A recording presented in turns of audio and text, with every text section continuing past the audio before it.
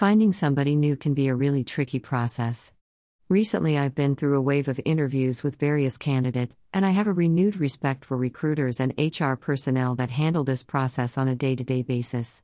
How can you evaluate skill, character, fit, and so much more in such a short time span? Here is what I've started applying to my own evaluations. Word on the street is that Jeff Bezos sent out a memo early on during the founding of Amazon as 3 key questions for hiring new people. Will you admire this person? If you think about the people you've admired in your life, they are probably people you've been able to learn from or take an example from.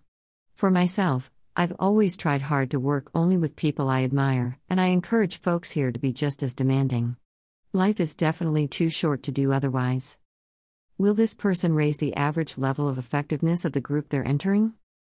We want to fight entropy. The bar has to continuously go up. I ask people to visualize the company 5 years from now. At that point, each of us should look around and say, the standards are so high now, boy, I'm glad I got in when I did. Along what dimension might this person be a superstar? Many people have unique skills, interests, and perspectives that enrich the work environment for all of us. It's often something that's not even related to their jobs. One person here is a national spelling bee champion, 1978, I believe. I suspect it doesn't help her in her everyday work, but it does make working here more fun if you can occasionally snag her in the hall with a quick challenge, onomatopoeia. So far, these questions have served me well.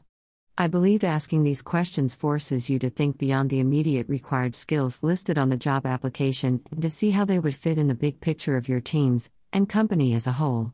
It also helps reinforce the notion that I don't want to hire more people just like myself. Having a wide diversity of backgrounds and though processes makes tackling challenges even easier since more ideas can be brought to the table.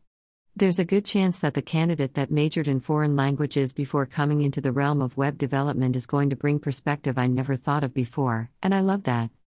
If I were to distill it down even further, I might say don't hire the people that impress you, hire the people that impress and inspire you.